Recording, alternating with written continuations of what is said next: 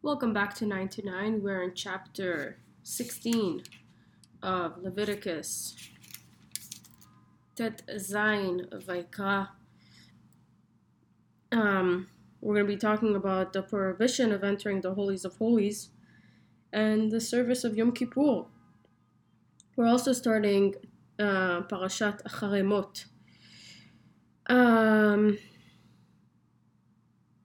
And talking about Teshuvah. Teshuvah, usually translated as repentance, is more accurately rendered as return. In essence, we are in all good, but it is not always apparent. The purpose of Yom Kippur is to return to our innermost essence, that is pure goodness. Detox. The scapegoat for Azazel was removed and discarded, representing a spiritual detox from the harmful influences we have absorbed. So the Parashat starts by mentioning the prohibition of entering the Holy of Holies. God said to Moshe, when you relate the following commandment, stress that it is after the death of Aaron's two sons, when they came near before God, that they died. God said to Moshe, speak to your brother Aaron that he should not come at all times into the Holy of Holies. Inside the partition in front of the lid which is on the ark, so that he should not die. For my presence always appears there with a pillar of cloud, so one should not go there regularly. After the death of Aaron's two sons, don't we already know that two sons of Aaron had died? Why does the Torah repeat their number? Because now the souls of Nadav and Avihu ceased to be two separate entities and became one soul, which was transmigrated into Pinchas, their duality, and died, and they had now become one. Okay. God told Moshe that they had died through coming near to God, that they came close to the supernal godly light through their desire of holiness, and this caused their death. This is the mystical phenomenon known as death by divine kiss, through which the righteous pass away. Normally, the righteous are kissed by God, causing their passing, whereas in this case, Nadav and Avihu themselves kissed God. Wow. Their love of holiness was so strong that even when they felt that they were about to die, out of their closeness to God, they did not hold themselves back from attaching themselves more strongly to God in a bond of sweetness and love, to the point that their souls expired. Whoa, that is crazy. How can you expect a person at the climax of his spiritual bliss to want to return back down to earth, to his mundane life? If his love of God is genuine, how can we hold himself back at the height of his arousal and re-immerse himself into the constraint of corporeal existence? From where can you acquire the vigilance not to go too far? It depends on how you start your spiritual voyage. If you start with a goal of self-satisfaction, you will not want to turn back from your spiritual bliss to attend to the needs of the physical world. But if your initial intention is to follow God's will, then even at a point of heightened spiritual arousal, you will still be willing to return back to the world and carry out the mission for which you were created. He created the world not to be empty. He formed it to be inhabited. Rabbi Shalom Dover Schneerson of Lubavitch. On a smaller scale, we all sometimes have a spiritual awakening, perhaps on the Shabbat, or the festivals, or especially during the 10 days of repentance and the days of atonement. At such time, remember that whatever you experience during this special holy moment needs to be taken back with you. When you return to normal everyday life, this spiritual awakening cannot be allowed to evaporate without having a tangible effect.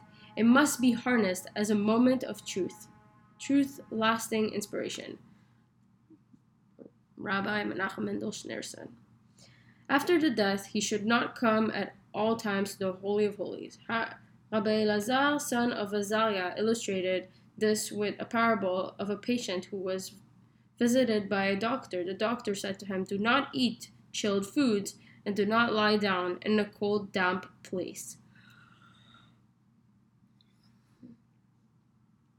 Another doctor visited him and said, "Do not eat cold foods or lie down in a cold, damp place so that you will not die like so-and-so died." Clearly, this second doctor motivated the patient more effectively to follow his instructions than the first doctor.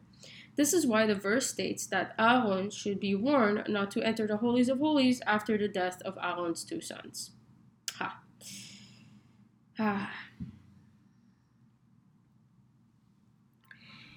He should not come at all times into the holies of holies. Sometimes are favorable to come before God to draw down blessings and to make requests. Other times are not favorable because din, judgment in the world.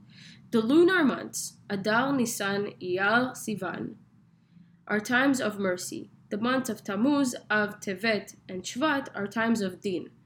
During the months of Elul, Tishrei, Mar Cheshvan, and Kislev, judgment is pending.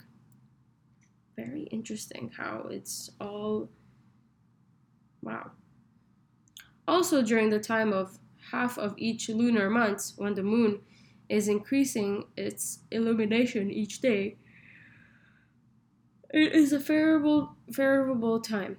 During the latter half of the lunar month, when the moon is waning, it is a time of judgment, and there are days in the week which are favorable. Sunday, Rishon, Sunday, Tuesday, Wednesday, and Friday, whereas Monday and Thursday are days of din. This is really interesting to me because I was born on Adar, but I was born on a Monday, so I kind of have like mercy and din a little bit, maybe, possibly. Who knows? This is pretty cool. I love Kabbalah bites.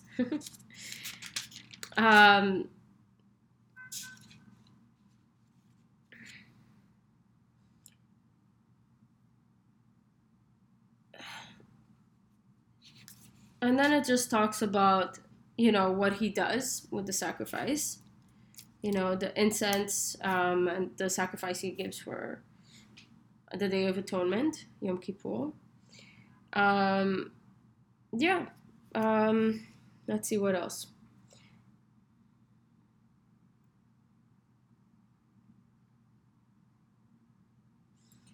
For his household. Tradition informs us that the term household refers specifically to the high priest's wife. You cannot serve in the exalted office of high priest on the Day of Atonement unless you are married. Yoma 2a.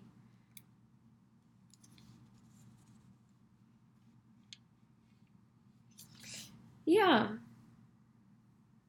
Also, it talks about how it's like a Shabbat, rest of you, and you should afflict yourself. It is the eternal status. This will be an eternal statute for you to atone for the Jewish people for all their sins once a year. And I think we also learned that, I think I skipped it somewhere. You will be cleansed before all your sins before God. The day itself brings atonement, but it will only be effective for those who are remorseful. Harambam. From this verse, we derive that the Day of Atonement atones for transgression against God, your sins before God. But the transgression between man and his fellow, the Day of Atonement will not atone unless you first make amends with your fellow. Yoma 85b.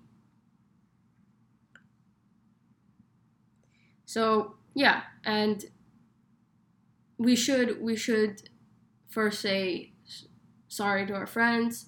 We should also forgive our friends and also forgive them even if they don't say sorry. Do it for your own sake. And trust me, when you learn to let go, it is the most it's the best gift you could give yourself. Because if you keep thinking about these people and all of this stuff, like they are just living in your hand rent free. And nobody wants that.